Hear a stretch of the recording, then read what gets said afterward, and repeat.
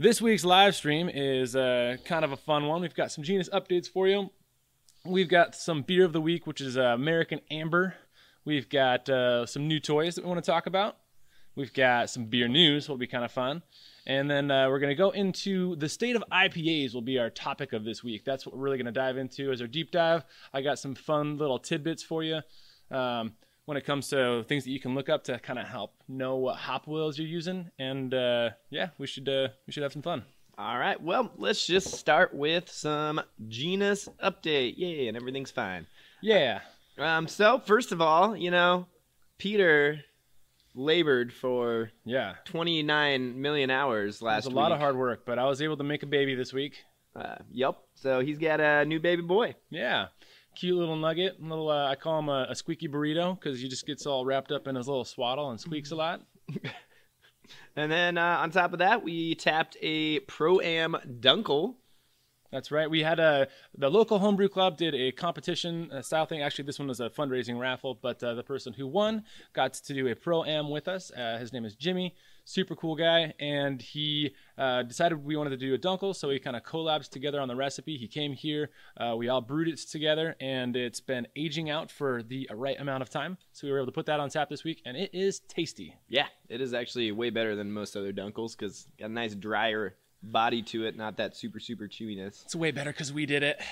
And then yesterday, actually, I was down at the incubator brewing a nice, like, stupidly hopped IPA that I actually caused one of the bartenders up front to start coughing because of all the hop oils in the air. And I don't know if you've ever blown an IPA, but it is an experience worth having. And we got a really nice amber kegged up. Yeah. Which, speaking of American Amber Ale, BJCP Beer Judging Certification Program Category 19A. Yeah. That's going to bring us into our Beer of the Week. Beer of the Week. There is a jingle that we made. Yeah, we need to work on that. I think we're getting better. We're getting better. The BJCP Category 19A American Amber Ale. This is one thing that we tell a lot of people that come in that aren't necessarily beer brewers or drinkers, because as people who are serving a lot of people, we get to see the beer asker forwards, and that there is a lot of different categories of things that we would qualify as an amber, or at least what people expect to be an amber. Yeah, so amber ale or an American amber ale is also known as an American red ale, which is technically, I guess, what we were kind of trying to brew, sort of a hoppy beer, and that's what most people don't think of as ambers can actually be pretty hop forward. Yeah, the malt character is going to be there, but it's going to be distinct, and one note, it's not going to be very muddied. You don't necessarily want a lot of yeast fruitiness to come with it, because you want that malt to be one note, and you want the hops to kind of shine just a little bit, but not enough that it's a really obtrusive beer. There's not a lot to search for with a good American amber ale, but there is a lot there, and it's very clean. Yeah. So, as for profile, I've actually got it pulled up on the BJCP right now, and as of the 2015 guidelines, it actually has a really wide range. So, they're hoppy, they're moderate strength, usually some caramel malt characteristics in them, which we actually did not. We used a different malt, but a caramel-adjacent malt. Caramel-adjacent malt, yes, there we go. The alternatives to that. But yeah, they can be amber color, obviously, copper hues. I'm trying to think. I don't remember exactly what their SRM is going to be. Anywhere from 10 to 17, so that's a pretty big range. That's actually the barely amber end of golden yellow to the almost brown end of amber, like darker. Yeah. And then same thing with IBUs. Anywhere from 25 to 40 is what they are throwing out there. With that said, I've kind of seen them. I've seen them less. I've seen them more. I think ours that we just got kegged up actually skirts right on the sort of high end of that. I think it's definitely pushing that 40, maybe even 50. Yeah, I was going to say range. probably around 50. But that's nice. You want that a little bit of assertiveness to back up that malt character. And we like things that balance away from sweetness, which is kind of why we choose to make a lot of beers that are either super dry, or if they've got that caramel note, that body to it, then we'll overbalance it with something like either acid or hops.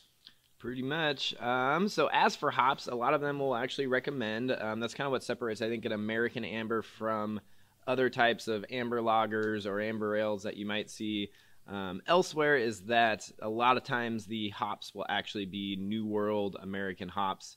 The good old go-to is Cascade, but we are actually going to be talking about Amarillo. Was Amarillo, yeah. Yeah, so the classic American hops, the C hops that America really got known for when it started developing a distinct style were Cascade, Chinook, Centennial, and Columbus. Those are very pungent hops, but they've got that citrus tone to them as well, that or sometimes floral, depending on which one you're talking about, that really distinctiveness them from what was formerly the hop capitals of the world, which would be the UK and Germany.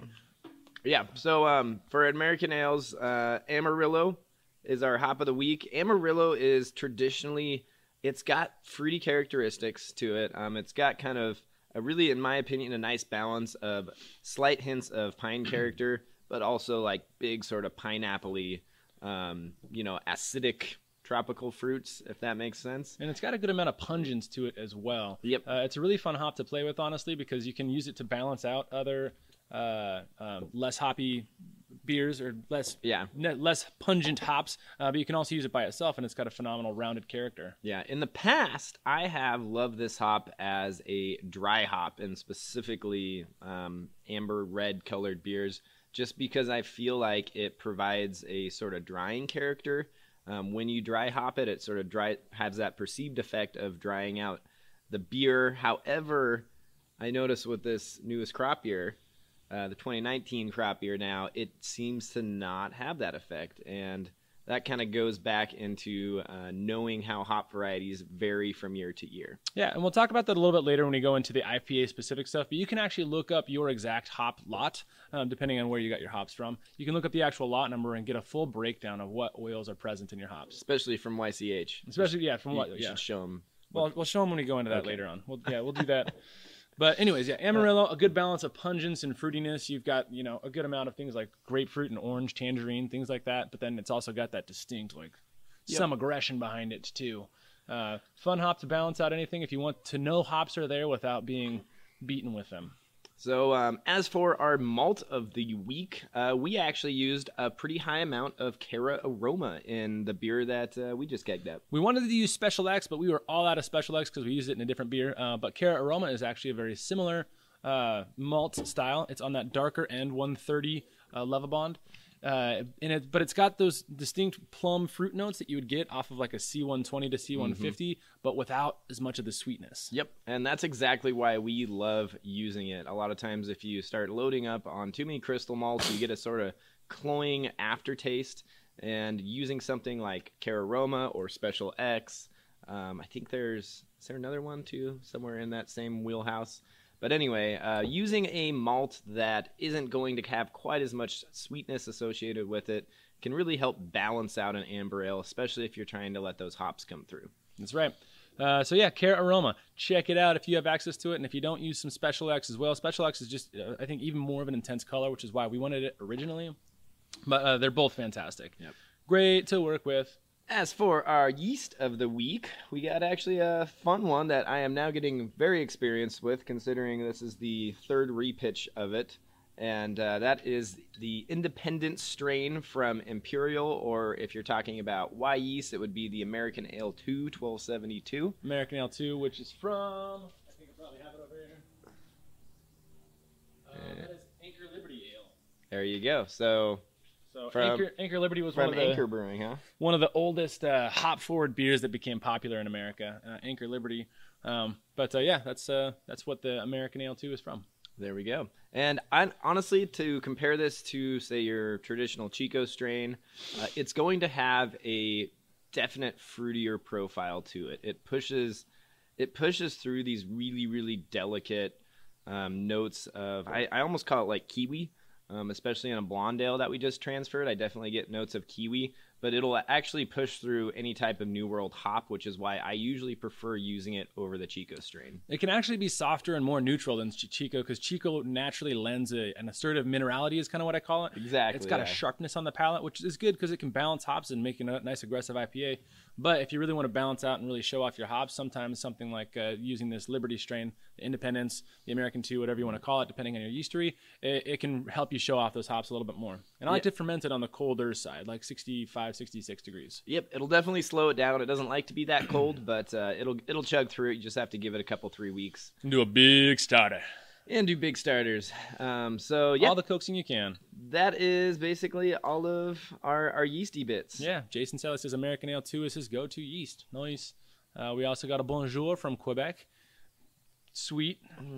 All right, on to new toys for the week. Well, it's not here yet, but I did see a very, very expensive order put in. Peter. It wasn't that expensive.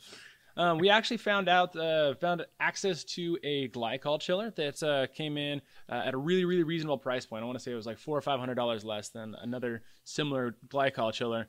This one's relatively low in terms of overall thermal cooling capacity, but it's got 4 ports and 4 built-in pumps attached, so it makes it really utilizable for small batches. If you're doing 2-barrel or under, you can put 4 different tanks on there, and it'll look really good. And that is from Brewbuilt. Brewbuilt glycol chiller. Yeah, that thing probably retails right around $1,000 ish. Yeah, maybe even a little bit less. So if you're kind of on a homebrew scale, looking to scale up or running a little nano brewery or putting one together, definitely look into those. They, in my opinion, have been the best ones to come out to market to date. And yeah, and they're not too much more than like the Grainfather one, which I don't know if I haven't used a Grainfather glycol chiller, but I don't imagine it being as robust as this one. Yeah, and this one was it a 6 horse or was it a quarter horse? I think it was 6 horse. Yeah, that's just still enough. Yeah, it's enough cooling power for 8 barrels, which is if you have 4 2-barrel tanks on there, that's all you need. So yep. Yeah, again, if you're doing some small batch things, that's a really, really cost efficient way to get into the glycoling and be able to temperature control your stuff. Yep. So look it up. Fun new toys. What was the other toy? You had another toy. I had another toy. Yeah, I forgot to write it down. Filter. Filter, hopback, yeast brink. We modified our hopback to be a yeast brink with the double ports. There's a lot of stuff. All right. Well, let's go on to beer news, which is something I came across last night and couldn't help but crack up about. Yeah. And that is Topical Corona is releasing a line of hard seltzers this spring, in which they put out their first ad for with apparently a picture of them. I didn't even see it. I wish we could throw it up here. We're not that skilled, though, yet. Yeah, we can, but yeah. Yeah, we'll show you later. We'll try it. But it was a photo of these cans on a beach with the slogan, "Coming ashore soon." I wonder why Corona and something coming ashore soon could be topical. Anyways, if you want to see us blind taste some Corona seltzers and maybe some Bud Light seltzers, with some other breweries, that's kind of an idea we've been tossing around, and I wouldn't mind giving them a try and seeing which seltzer's best. Yeah, but yeah, anyway, they got a lot of backlash for that, so I thought it was pretty funny. Somebody obviously wasn't doing their job there. Yeah. So yeah, that's fun. Steer clear of Corona and coming ashores. What are you doing? Our notes. What? Okay, oh, no. There we go. And on to the meat of it. The state of IPAs. We have been brewing IPAs for a while here, and IPAs have been changing a lot, especially over the last couple of years with the hazies and now the milkshakes. And honestly, I think this year, 2020, is going to be the year of the return to making IPAs clear again. Yeah, so the one thing that I find super lost, and then it's really hard to get a good quality one, is a classic West Coast style IPA without going back to Sierra Nevada or Deschutes Inversion or something like that. Which, don't get me wrong, those are fine IPAs, but they just don't give you that interestingness that you can get if you have something made fresh, especially locally. So we are going to start our deep dive into IPAs, and specifically we're going to talk about brewing mixed oil IPAs, talking about hop oils there. And then we're going to go into our whole leaf hops, how to use them, and also trying to focus on brewing shelf-stable beer. Yeah, and we'll also talk a little bit about methodologies that can be used to really impact that hop flavor without risking getting some bad flavors, because you can get bad flavors that'll come with hopping incorrectly. Yeah. So to start out, people know about hops. They know that they have the alpha acids, which are actually oils, right? But beyond the alpha acids, those get broken down into all of these. I don't know. It's like over 200 different types of oils now. Yeah. Right. But to name a few, there's things like caryophyllene, farcene, myrcene, humulene, and myrcene, and all of these actually produce slightly different aromatic profiles, slightly different flavor profiles, and depending on the ratio that every hop has, that ultimately dictates how that hop affects the flavor of a beer. So if you want to really get into, hopping consistently, we've talked about this before in our brewing myths, but you don't necessarily go by just the recipe, like I want this much Amarillo and this much Citra. If you want to get really scientific about it, you need to go, I want this much of this oil at this time, this much of this oil at this time, etc. And you can really start to put together a more similar recipe that way, which if someone wants to ever make an Excel for us, I'm not super great at Excel, but there is a way to do it. That'd be a way to kind of plug it in. Yeah, and the beauty of today being as modern as things are, as long as you know where your hops are coming from, I'm pretty sure just about every grower will actually link a code, like YCH, show them that now, link a code, some kind of a lot code, onto their packaging, which you can go in and actually look up and find exactly what the stats are on those hops. So even not as just a commercial brewer, but as a home brewer, you can do those numbers yourself if you want to get really into it. Let's show you how to do that real quick. Let's see if I can work my while live streaming magic. I am fairly certain I got this figured out. I'm going to click this button, and I'm going to make us smaller. Yeah. Okay. And now we're small. We're going to be inceptionized. All right. Let us know if this is working. Then I'm going to go over to that. And this is our exact lot number from that bag of Chinook that I just showed you. And so the reason this is important is, let's take a look at something like... Pretty sure that's still inceptioning. Maybe not. No, it's probably not. Okay. Let's look at this Myrcene real quick. Well, let's click over to the stream so I can see if people are commenting. Like, this is working. Yay. Nobody's commented yet. Right. I forget how big of a lot. Oh, look at that. See, watch. We can watch ourselves now. Look at that. Yeah. That's crazy. All right. But anyways, why this is important, let's take a look at this Myrcene right here. Myrcene for Chinook, 35.5 seems really high to me, right? Yeah, that's exactly what I was thinking. So we can go by the specific lot. That's the Chinook that we have right over there. We can go over to, let's just take a look at what average Chinook is.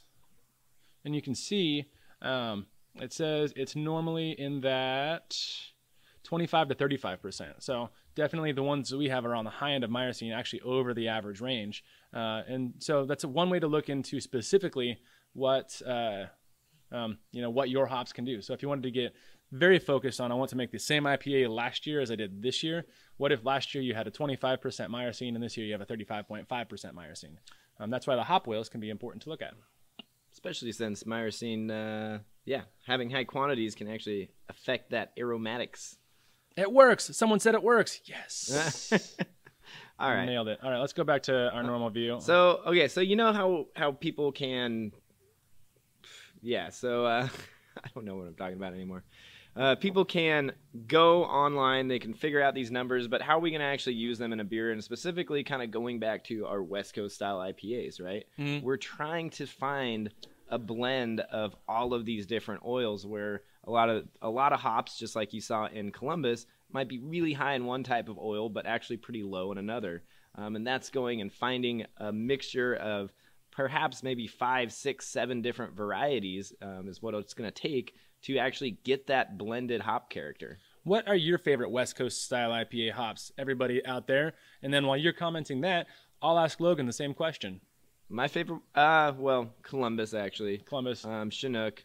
Those two would make my list as well. Those are pretty much my favorites. Those are the first two I would think about actually, as Columbus and Chinook. Mostly because of their consistency, really. Yeah, they always, have that pungence, and that Chinook has that just direct assertiveness. Like, it's got this much of that classic bitterness that you want in an IPA. It's got just a little bit of pine, and it's got, very distinct flavors. Whereas Columbus has just got that pungence that if you use it in the whirlpool or as a dry hop, that pungence just turns into like grapefruit, like really nice grapefruit. Pretty much. I think Chinook is a great all-around hop. The grapefruit I love in West Coast IPAs.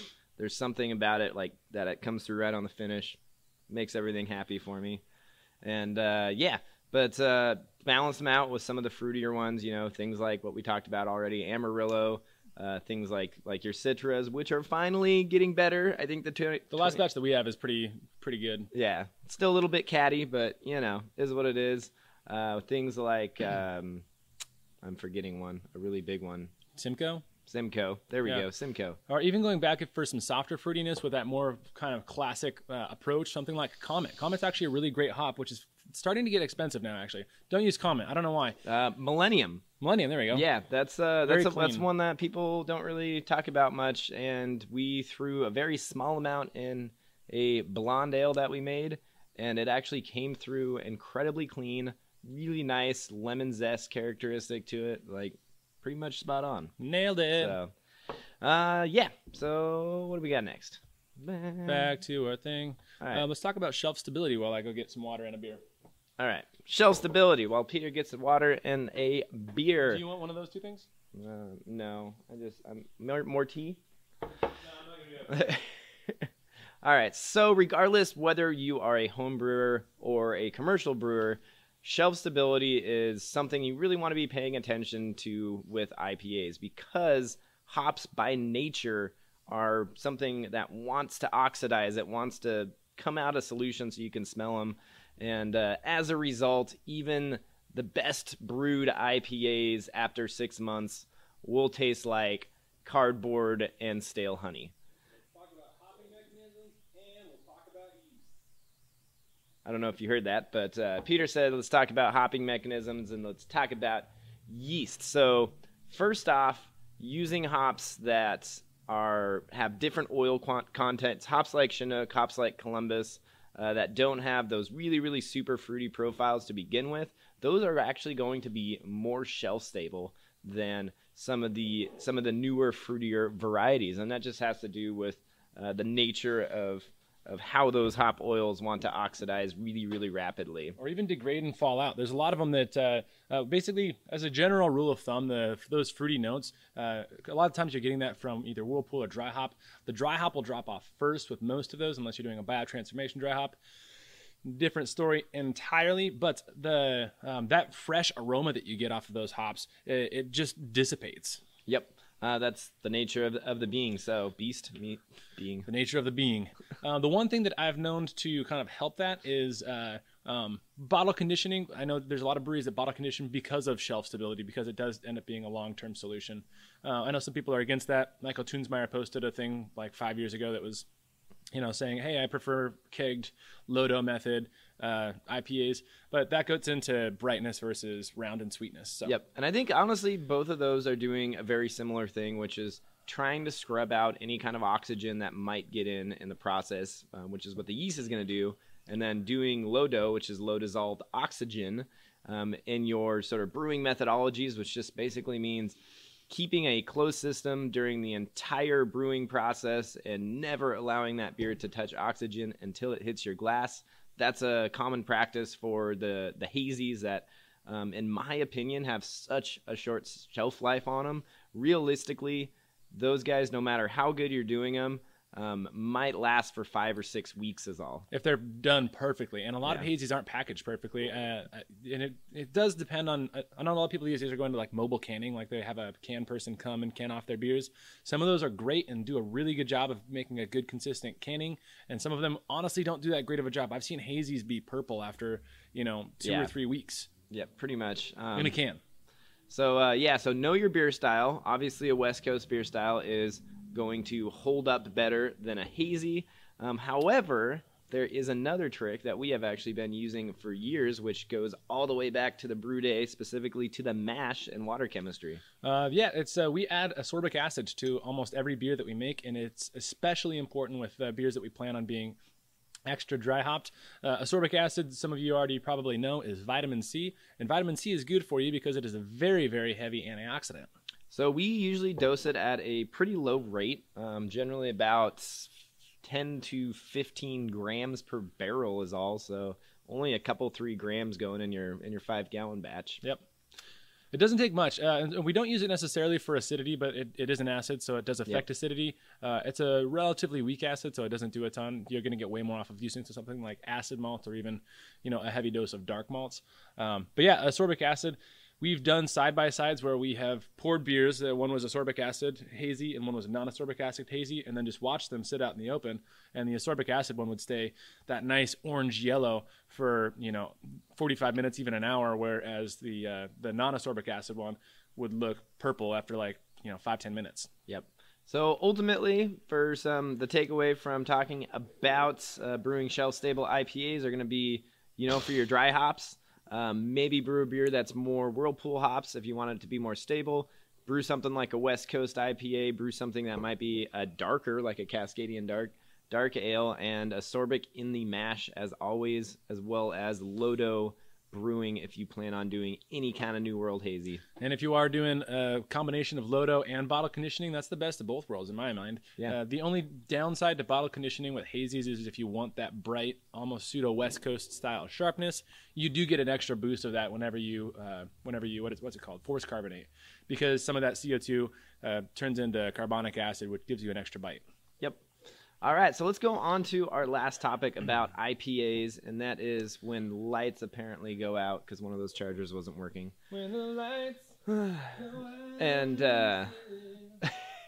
and that is using whole leaf hops. Whole leaf hops have actually been sort of dying lately, and that is just because of shipping and the packaging side of things. Whole leaf hops take up a lot of room.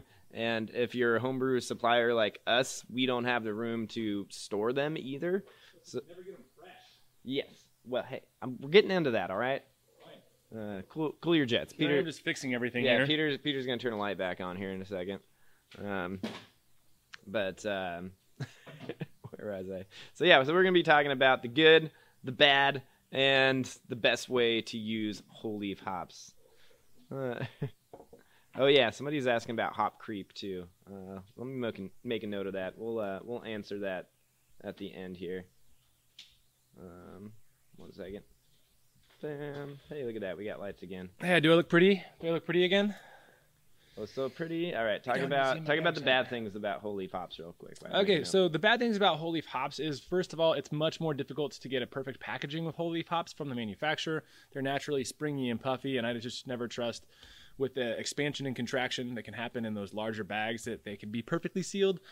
They oftentimes are, but since whole leaf hops aren't out there in the market as much these days, they're not being produced as much, they're not being specifically packaged as much, they are a lot more difficult to get fresh. Yeah, I even noticed yesterday in the batch that I brewed that while the mosaics were very, very nice, smelled really fresh, looked really green, the Simcoes that we got were not so much. I was like, ooh, these ones are not as good. Yep, you can see some orange chips around them, and you can start to see a little bit of that like stale smell that comes with hops. Pellets have become so much more popular because they are a more shelf-stable product. Even out in the open, exposed to air, pellets will last a lot longer than even leaf hops will in a moderately refrigerated kind of situation. Yeah. Of course, the best thing you can do is freeze your hops. That's what we do. We have a chest freezer. They all stay at super, super cold until we're ready to open them and use them. Yeah. But yeah. So the other downside of whole leaf hops is just the sheer volume that you have to work with, not only for packaging, like I mentioned, but in the actual kettle itself. Yeah, that was fun cleaning all those out. They're not going to form a nice big ball of hops in your kettle after a good whirlpool like pellet hops will. So usually you end up bagging them. Usually they end up soaking up a whole bunch of wort, and they're honestly a pain in the butt to work with. But that's the negative downside to them. The positive side, though, for one, they can act as a filter bed. So, is that what you're talking about? No, I was going to talk about them being cheap, but yeah, go for it. Oh, yeah, they are cheaper as well. So, you're talking about utilization or like how you use them. So, I figured we were talking about that.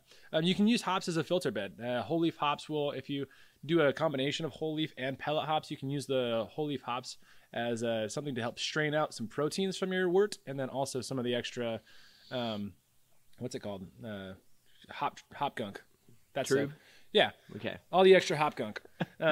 So what we did yesterday is after a whirlpool with a bunch of pellets and some cryo hops, we transferred the wort into a mash tun. So that's got a filter screen on there. And then the mash tun had the leaf hops on there. The whole beer went through that, sat in that, and mixed around for a little bit. And then we transferred it back into we normally transfer it back into the whirlpool. We heat exchanged it at that point. But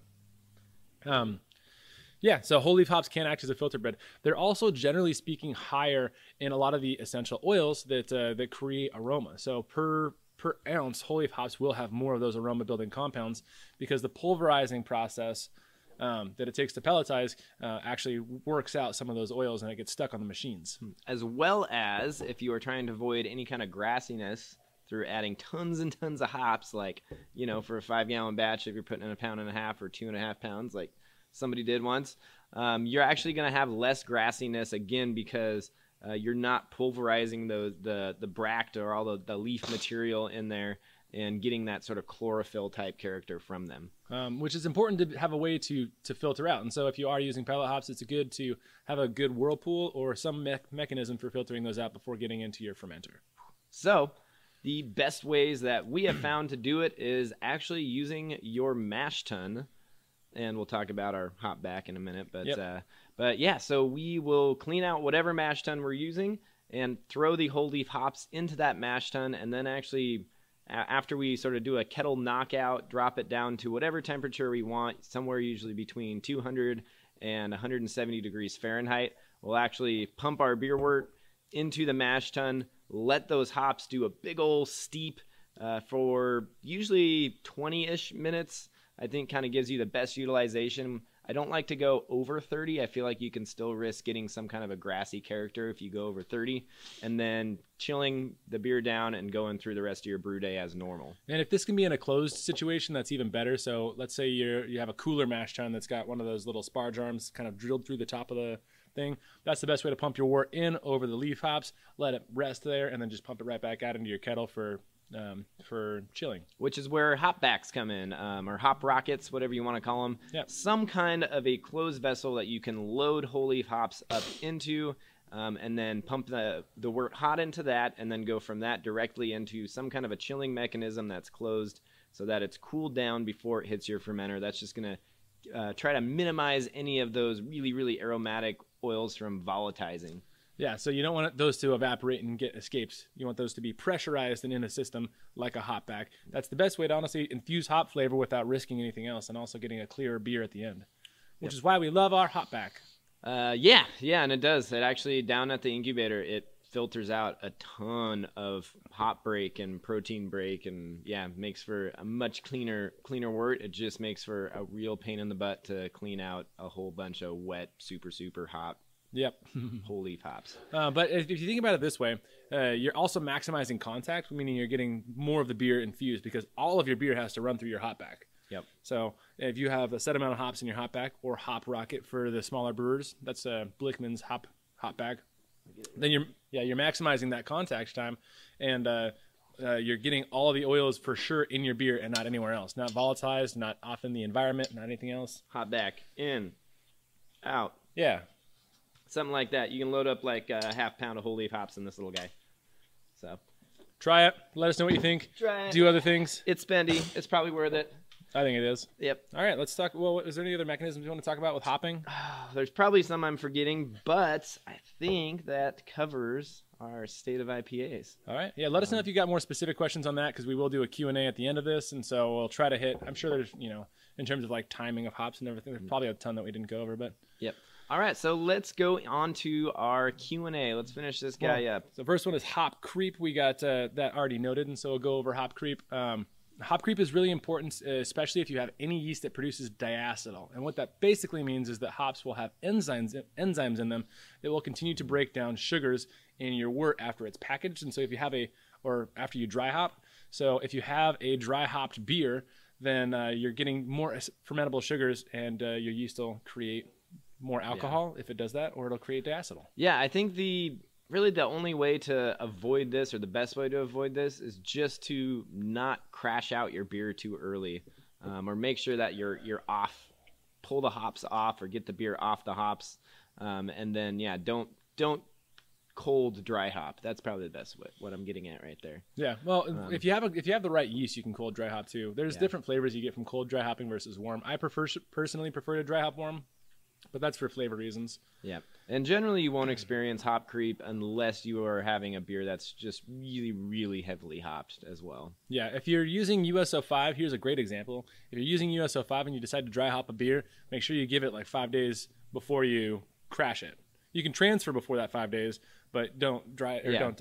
Yeah, which is actually something to note. So at home, when you're kegging up beer, you don't have to, because you're usually kegging it warm, don't feel like you have to throw that keg in the fridge right away. Yeah. You can actually keg it up, let it sit at room temperature for another 3 to 5 days, and then throw it in the fridge just to clean up any type of diacetyl precursors that might still be in the beer. Yeah, or you can just find yeast that doesn't use diacetyl. I think a good example is just good old SO4. SO4 is a very common yeast. Yep.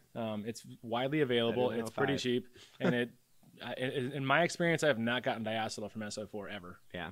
So another question that somebody threw out there was talking about the flavor profiles that you see on hop packaging, and usually they're kind of across the board, and they're asking how you really nail in one of those flavor profiles over another. And I'll get to that, but first let me just make the note that I have read so many of these descriptions on packages, and more often than not, I feel like they make these kind of up. Because these are the same no matter what lot number, and usually they're the same year after year, regardless of changes in the hops. Yeah, and so it's all really going to depend on using your own senses. Open up the bag, smell them, brew a test batch, and kind of see what flavor profile that puts out. But with that said, if you are trying to get a very specific flavor profile out of a hop, a lot of times that can have to do with the temperature that you add them to your whirlpool, especially when it comes to those aromatics. There are definite differences with adding your hops into the, as a flame out addition versus adding them at 180 to 190 versus adding them at 140 to 150.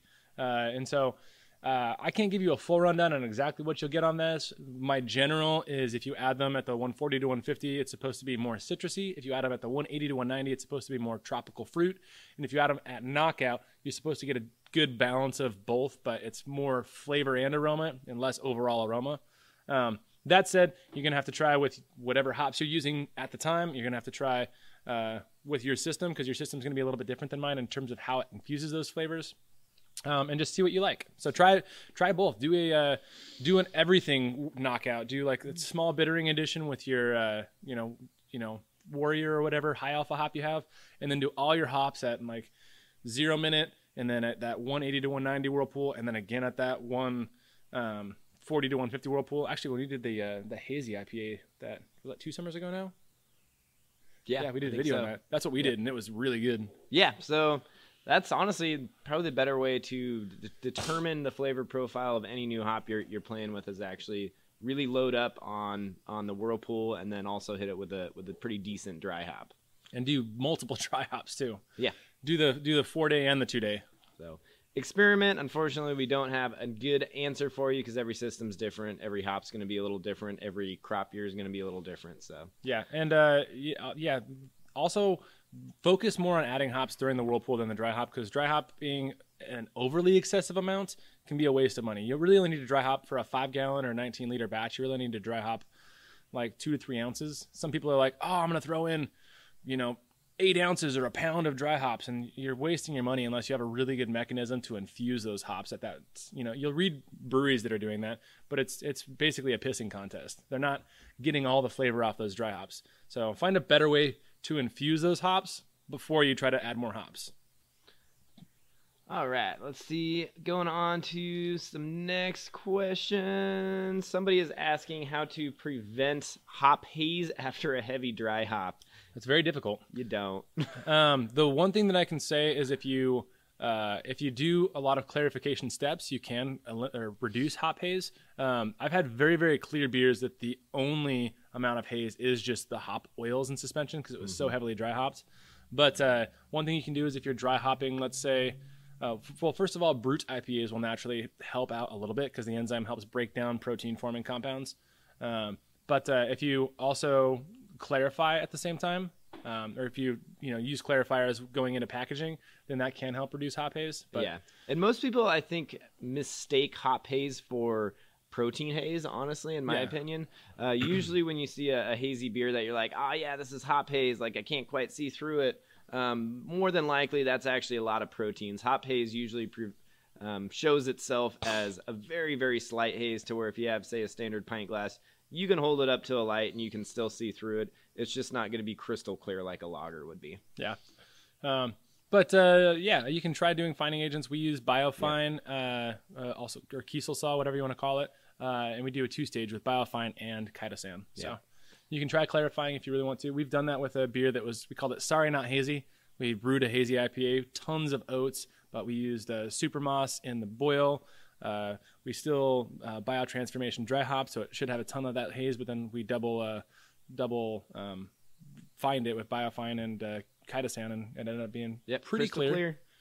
So yeah. All right. Somebody's asking about, talking about Smash. Oops, excuse me, brewing. Out of topic question, brewing for a while now, and I want to get into participating in homebrew competitions. What advice would you give someone who has no knowledge about signing up for one? I honestly don't do a lot of homebrew competitions. Yeah, it depends what kind of competition. I would say my advice is brew a beer that has ridiculously strong flavors, because if you want to win, the thing that I have found consistent... Is it gonna be BJCP, or is it gonna be like People's Choice? Yeah. So that's another thing too. So BJCP stuff, if you actually have certified judges, brew it to the style guidelines, pull out all the stops, do whatever the traditional methodologies would be. But if it's a People's Choice, if it's with the homebrew club, brew a beer that has ridiculously strong flavor profiles to it, because it's going to wreck everyone's palates, and then every other beer they taste after that, they'll be like, this beer just tastes bland now. You're forcing them into submission. I've honestly that's what wins. Yeah, I've seen that win time and time again. That's honestly probably another trend that we're going to see in the brewing world pretty soon too, is just like making really flavorful beers that have a lot of, I mean, not that we're already doing that ourselves with our lemon bar milkshake IPAs and stuff, but it's definitely going to... More future myth videos, please. We do need to make another myth video. I've got plenty in the back of my head that we need to do. Damn. All right. Somebody's saying Whirlpool with Comet tastes bitter. One more advice on the homebrew competitions is, if you have other homebrewers around you, start a little club and actually do competitions with them first. You can go way into like specifics in terms of styles and stuff like that. When I was down in Pullman, we went through the BJCP style guidelines, and we were like, all right, this month's competition is going to be on this style. This month's competition is going to be on this style. And I learned a lot. And then also we've got a lot of other people that are interested in doing, like one of the guys that was down in that club actually won the NHC gold medal for a Doppelbock that he did. Yeah. So. Play around with malts too. That's something that we've actually been playing around with. And if you can find a malt that's going to be, or at least like a base malt, for instance, that's going to be a little bit different than other people might be using, especially if it's local to your area, that could actually set your beer apart from the rest, just because it's going to have that little bit of difference to it. Yeah, well, that's just why I carry 25 different base malts. Yeah. I'm not crazy or anything like that. I just like it. Quake yeast and IPAs. Quake yeast, for those of you who don't know, I'm sure most of you do, is a Nordic style yeast that you can pitch a very small amount of, and it tears through beers, especially if you ferment it hot, like in that 90 to 100 degree temperature range. I like Quake yeast and IPAs. We did it in our low-cal IPA, and it adds flavor. Yeah, I'm a love-hate relationship to it. I feel like while what Peter mentioned, it does tear through beers, it's awesome for a quick turnover. I feel like for a lot of beers, for if you're not doing kind of a session more or like kind of more toned down beer, which it can actually increase those hop flavor profiles with, if you are trying to already do a big hoppy beer, it can almost compete with them. Yeah. And honestly, it's not as easy to drink as something that's a little bit cleaner. One thing that's on top of that is that Quake you're sacrificing hop flavor for yeast flavor because it's fermented so warm. Yeah. So you are getting some volatilization, and you're losing some of that hop sharpness or brightness, but you're getting a lot of middle flavor. So if you're doing on the commercial world, a Quake IPA is actually pretty ingenious, because you can use less materials and make a really good beer. It's just not going to be the same as doing like that, if we're using the independent strain, for example, and we got to ferment it at 66, and we can load in a lot of hop flavors for both the Whirlpool and the dry hop. Yeah. So, I mean, ultimately, I think like summertime, especially if you don't have good temp control, like that's where, make some Quake beers. But yeah, for me, it's just something, especially if I'm going to sit down and drink 3 pints, I usually Quake fermented beer is not going to be my go-to. Yeah. Also, going back to the homebrew club judging competition kind of question, if you are a judge in a homebrew competition and you end up finding yourself sampling porters and trying to delineate which one tastes better, tastes like porter is a great flavor description. So I would definitely go with that. Bam. Somebody's asking about hop combos, which Lotus and Meridian I have not actually played with, but Citra and Galaxy are hard to go wrong on. With that said, good luck finding cheap Galaxy. If you're going for a combo, Citra, you already got a good combo. Galaxy, you already got a good combo. People call those the cheater hops, so you kind of can't go wrong after that. Citra and Mosaic are usually my cheater. If you do a beer with Citra and Mosaic, again, kind of going back to they both have different oil profiles to them. You get that blend, and you can pretty much throw any hop schedule at it, and the beer's always going to turn out pretty damn good. So. What I would say with that particular hop combo, though, is that I would always underdo the Citra because it is that cheater hop and it is so strong and so catty this year. Yeah, it's one of those ones that you want to use it as a balancing hop, and you really want to show off the flavor of the Lotus and Meridian. So it sounds like you're kind of going for like some tropical fruit with a lot of like nice orange notes to it. Yeah. Which I think kind of goes back to another question somebody was asking about Comet and really not getting a lot of characteristics from Comet, and that's because Comet is actually a fairly neutral hop, and that's why usually you add it as a supporting hop to something like Citra. You're going to tone down the cattiness of Citra. The Comet might up some of that, some of like that orange character or something like that in there. So kind of using supporting hops with very strong hops, I think, is a great way to blend different varieties together. EKG and Comet. So EKG is going to be like that subtle, grassy, like almost hay, classic old world style hop and Comet. You'd have to go a lot of Comet to get a really good flavor and aroma off that Whirlpool. But a year ago, Comet was, it was super cheap. Like fresh Comet was like $8 a pound. But this year, for whatever reason, Comet, like I think people are starting to realize that Comet was, it was the Galaxy of like 20 years ago. Yep. And so people are starting to pick it back up because it is so cheap. But yeah, I would not. I don't think Galaxy's worth it anymore. Galaxy's super expensive right now. But yep, I would definitely use something like Equinox, something like even what was it? Some Idaho 7 actually that we just got in. Idaho 7 that really had a really similar, at least aromatic quality to Galaxy, and so yeah, something like Equinox, something like Idaho 7 usually comes across drier, but even El Dorado, I know we just got some in for a more reasonable price point. So someone's asking, what do we think about Mount Hood hops? Is it really called American's answer to German style hops? Well, yes, that's actually why it was brewed. Yeah, I love Mount Hood. Yeah, Mount Hood's really good. I will actually, on a lot of occasions, I'll use Mount Hood over a lot of German style hops. And it's not to say that it's necessarily better or worse, but it's just different. In my opinion, it's got a lot of the flavors without a lot of the classic. If you think about historical hops, a lot of them are naturally grassier. They're naturally more muddled flavors, which goes with certain styles very, very well. Mm-hmm. And those hops should be used for those purposes. But Mount Hood is a cleaner answer to that. Yeah. And so I like it for, he says for Weizen, I just bumped the mic. He says for Weizen beers, if it's an American wheat beer, I definitely prefer Mount Hood over German style hops. Yeah. If it's a Bavarian style where you're getting a lot of that banana, I would go with the German style. Yeah, Mount Hood is probably going to be, compared to like Hallertau, for instance, is going to be just a little bit more pungent and a little bit more aggressive. Usually the alphas are slightly higher too. Yep. Yeah. So kind of Mount Hood and Willamette are my go-to American, whatever you want to call them, hops. But if I want something that's going to be a little bit brighter, a little bit cleaner, I'm probably going to go with Willamette. Whereas if I want something that's going to have a little bit more of those earthy characteristics, something that you're trying to emulate more of a noble European character, then Mount Hood is definitely my go-to. In fact, I would easily sub it any day for Hallertau. Mount Hood goes into, just for the record, Mount Hood goes into a lot of our sours. Obviously not very much, but just tends to be what we use. Have we used vegetables in beer before? We've made a pizza beer, so I'll let you guess if we've made a vegetable beer. And we also made the Master Beta. We did make the Master Beta. That was really good. Yeah, we sort of we Beta is the genus for a beet, by the way. We beat that beer into some stuff. All right. So yeah, the beets in the mash. That was a very, very earthy beer, but if we did it again, I'd probably take out some of the beets. It's really, really good, but it was not easy to drink a lot of. Great for color. Super great for color. We did beets and hibiscus, so it was a gorgeous red color. Great for giving Logan a job for a couple days for filtering it out. Yeah. We've also done a potato beer. That's actually in a video that we have.